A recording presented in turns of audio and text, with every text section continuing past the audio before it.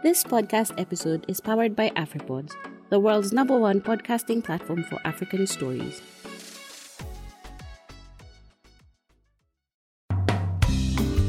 Hello, welcome to this week's edition of the Africa Climate Conversations podcast. I'm your host, Sophie Mbogwa. First, my sincere apologies. We couldn't run an episode last week, but here we are, healthy and grateful. This week, we are in Korogosho slums. Korogosho is one of the largest slums neighborhoods northeastern of Kenya's city center. It is home to nearly 200,000 people. We are precisely at the Kenyan Bridge, where the Nairobi River separates Korogosho and Dandora suburbs, home to Nairobi's main dumping ground, the Dandora dumping site. Here, a group of youths known as Com Green has reclaimed a landfill by the Nairobi River. A recreational park now occupies the park, transforming the bridge, once known as a crime hotspot, to Korogosho, haven where the community finds rest. The park is her children's official playground and acrobatic practice center. Approaching the slum's dusty bridge separating Dandora suburbs and Korogosho, the motorcycle stops at a blue gate on the left. A beautiful protected forest made of bamboo, fruit trees and well-kept grass transports you to a city that you would be forgiven to think it's out of Korogosho or Koch, as it's famously known. On your right, a graffiti slaps you back to realize you just entered a green city within the slum. Welcome to Com Green Recreational Park. The park was transformed from a landfill by Com Green Solutions, a community-based organization based in Korogosho, started in 2017 by youths, former criminals, and commercial sex workers, 7 men and 3 women. Com Green Solution Chairman Frederick Okinda told the Africa Climate Conversations that the crime claimed too many youths' life. They needed a new life. An opportunity cropped in when a bridge connecting Dandora and Korogosho was being constructed. The 10 youths decided to use the savings that they had acquired to give back to the community they had taken so much over the years and protect themselves from falling back to crime. Here is Okinda on how the Green City started. We had been involved in the bridge construction that was ending, but we never wanted to go back to crime. But how would we keep ourselves busy? Hence, we came together as youths, had a dialogue with the community, the officer commanding station in charge of the area police station, and the area chief. They allowed us to clean up the river riparian land known as a crime hotspot and start a recreation park. We have transformed the area from a landfill to a recreational park. For now, it is the only green space in Eastlands, available along the Nairobi River riparian area. The community has an area they can hold their meeting. For now, security in Korogosho has improved 95% as we are the security now. The deaths have stopped along the bridge. We plant fruit trees in the park since what we are doing is for the upcoming generations. KOM Green hopes the upcoming generation will enjoy these fruits and hopes they will take up from there. Every Saturday, children from the slums come to weed the ground while we mentor them on environmental protection. We do not want them to go through the challenges we faced. For years, Charlene Anyango, a 13-year-old pupil at St. Clair Primary School in Korogosho, feared going close to the river. Anyango told the Africa Climate Conversations that gang rapes, theft and deaths were regular occurrences at the famous Kenyan Bridge. A while back, it was scary to pass by the river. It was a dumping site and the water was pitch black. Glass bottles would stab our feet while crossing, exposing us to diseases. The neighborhood struggled with cholera and dysentery. Rape cases were high both at day and night. It was not safe for us girls or our mothers to pass by the river by ourselves. Men will grab and drag women and girls to the landfill, beat them up, rape them, and leave them there to die. If one escaped rape, they will either be stabbed with a knife or their valuables snatched. Waste was everywhere, as the neighborhood also dumped into the river. But today, the river is clean. There is a good bridge, the riverside is a park, fewer diseases plague the neighborhood today, and it feels safe to walk here. People come to relax at the park and take beautiful photos without a worry. Today, there is a gate that leads to the park, making the riverside safe. No criminal will dare enter the park because they know they will be beaten up and arrested if they did. The National Council for Population and Development notes that Kenya has the third highest teen pregnancy rate with 82 births per 1,000 births. Most affected are girls aged between 10 to 19 years. During COVID, Anne Wangoi, an acrobatic trainer, told the Africa Climate Conversations that the situation got worse due to increased poverty rates, idleness and confinement. ComGreen offered her some space to train both girls and boys in acrobatic skills to not only keep these teens busy but protect them from early pregnancies. During COVID, children were idle in the villages. Together with acrobat trainers Robert and Okinda, we thought it best to keep them busy through acrobatics. They allocated me space at the park in April. After the session, we openly discussed life issues and their challenges and advised them to listen to and respect their parents. The major challenge was girls involving themselves in early sex life. Often, they will practice what their parents do at night. I had a child while young, and I would not want them to go through the challenges I have gone through. Hence, why I am giving back to my community through what I love most, acrobatics. There are many challenges. I would like for the children to be exposed to opportunities beyond Korogosho. If someone knows of events the children can attend, I will be humbled if we are notified. I am training 10 children, but during training time, over 30 children join. For now, we have no costumes, but Nema had promised to buy us costumes to use while attending events, but I have not gotten them yet. But I hope I will soon. We have been training since April this year, twice a week on weekends, during school time, and 4 times during holiday. COVID-19 disrupted social gathering. For 13-year-old Anne Wanjiru, a class 7 pupil at Daniel Komboni Primary School in Kariobangi, was frustrating. She had joined acrobatic training at the age of 10, inspired by a schoolmate sponsored for her skill. But COVID regulations shattered her hopes for a better future. But she heard that some training was happening at the recreational park, and like hundreds of other girls, she wanted in. Here is Wanjiru on the hopes acrobats offers. It inspired me to join acrobats, study and practice hard. I realized that someone could notice my efforts and sponsor my education. I joined acrobats while 10 years, another lady was teaching us. But after the COVID pandemic started, we stopped. I was disappointed because I had stretched enough. I wish COVID did not happen.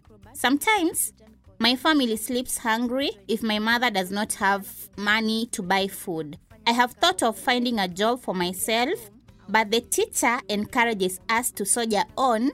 She is a great inspiration.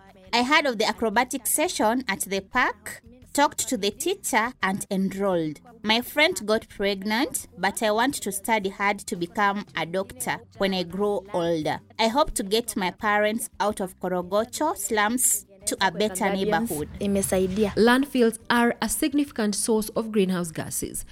As piled up waste degrade, it emits methane, carbon dioxide, nitrogen dioxide, among others, contributing directly to global warming. However, dumping sites are a substantial economic source for many living close to them, and many.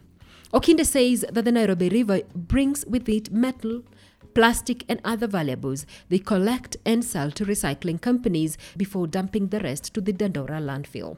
Dandora dump site is the biggest dumping site in Kenya. We are a few meters away from it. We never knew waste is money. We would clean up the river, then liaise with the county ward admin for the waste transportation to the dumping site. But today, after cleaning the Nairobi River, we sort the waste first. Metals, plastics and other valuables that can be recycled, we sell them off to recycling companies to earn us a living. The rest is what we dump to the dumping site. We used to earn some cash from the Nairobi County office, but the income stopped. Then we would clean up the river daily, but now we clean it twice a week since the team consists of a few volunteers alone. We hope in future people of goodwill will support our efforts. Africa is one of the last places on earth to urbanize, but as cities grow, green spaces provide the cooling cities require. Annabelle Nyole, an urban planner and Green Space Network coordinator, told the Africa Climate Conversations that the spaces provide social spaces for the rising population. Here is Nyole on why more green spaces are important. Basically, public spaces do really serve to the critical well-being of communities and the critical well-being of people, because people have more needs than just being in a house. People have social needs, people have health needs, and public spaces are the key to this. Especially now during the pandemic, there's been so much that has really gone on, and it's really shown the necessity of having public spaces. For example, I'll just give a personal example. During the pandemic, on a Saturday, I tried to go to Karura, and there was traffic to get into the park. And this is because people were looking for somewhere that they could go, take a walk, and be in touch with nature. So green spaces provide a place for people to be able to go, to interact with each other, to be able to have their social needs attended to, and also it also creates an aspect for economic activities to take place through the social gatherings. And there's also this perception of green space or public space as something that should be for a certain class or a certain level of neighborhoods, but really it's so critical that this low-income neighborhoods actually have spaces where they could go and interact with other people. Because imagine living just in a confined room without sunlight and without space. It really has a lot of negative impacts that can have health impacts, restriction in interaction, and it also really affects someone's productivity. So the importance of green spaces is really threefold, and it has such a huge impact in all of us, and it really generally contributes to improved quality of life for each and every individual in the city. Okinda and his friends volunteered to clean the river and maintain the green spaces, but Okinda says it comes with numerous challenges. Comgreen once benefited from the Nairobi County Ngarisha Jiji Clean the City initiative, but that source of income dried up. Here is Okinda on the challenges they face. The challenges are many. We are parents, hence have children at home who need food, school fees and clothing. Earning an income is a massive task as we are volunteers. Also, cleaning the river has its challenges. People use millions to build houses, but direct all the human household and sewer waste to the Nairobi River. Abortions take place, and those fetus wrapped in paper bags are dumped into the Nairobi River. So far, we have recovered and buried 37 infants in a grave by the river. While cleaning the river, we are at risk of infections due to numerous hospital waste like syringes and others that we encounter, exposing us to infectious diseases. We are planning to start a nursery growing bamboos and fruit trees such as avocado. Getting seedlings has become a challenge, but Kathy Watson from the World Agroforestry has been very helpful in sourcing seedlings. Green Spaces Network has been working to capacity build grassroots organizations like Comgreen to green up city spaces. Comgreen won the 2019-2020 Changing Faces prize of 100,000 shillings, which has helped the youth start up a car wash, generating an income for the group. What other achievements have Comgreen achieved? Here is Okinda. We joined the Public Spaces Networking during the 2019-2020 4th edition, and we were competing with 144 teams all over Nairobi. We were the overall winners and were awarded 100,000 shillings. We are grateful that we managed to purchase a water tank and a car wash machine. The car wash is one of the group's income activities. The project has empowered women from vulnerable families in Korogosho and 150 sex workers through the Bilha organization trained in carpet and joinery. Together, these ladies, all 4 cohorts, have been trained and secured employment. They are earning a living and inspiring other children in the slum by proving that there is no job that is a domain for the men or women. Access to finance is crucial for Okinda and his group to keep doing what they love to do. What is the future? Here is Nyole on the plan to support the group in the future. In this edition of the competition, we partnered with UN Habitat, Nairobi Metropolitan Services, and Dreamtown, which is a Danish non-profit organization. And they really supported in phase 1 of the competition, even going to phase 2. We kicked off phase 2 with this workshop. And this workshop was to enable the people who are transforming these spaces to think further, to create visions for themselves. What vision do they have for this space? What steps can they take? Who can they partner with? And what would be the first steps for the implementation? So basically, we were helping them think further than just transforming this space to how they can implement this space and actually ensure its sustainability, like you mentioned. And one of the key aspects that we're looking into is to having sustainable economic activities in these spaces. For example, for ComGreen, one of the major factors that they looked at in their implementation plan is the activities they currently have ongoing, which is urban farming. During the phase 2, they're also going to get a moderate amount of funding for them now to compete. And the best team out of the 5 that are in phase 2 actually going to go to the World Urban Forum in Poland. And in phase 2, they get a moderate amount of funding, which is $1,000. And this money, they're able now to create a way of having their vision sustainable. So one of the examples was the urban farming. So they're going to have at least some money, some seed money for them to take up an activity like urban farming. And through that, they're able to get vegetables that they could sell and to help them continue the activities.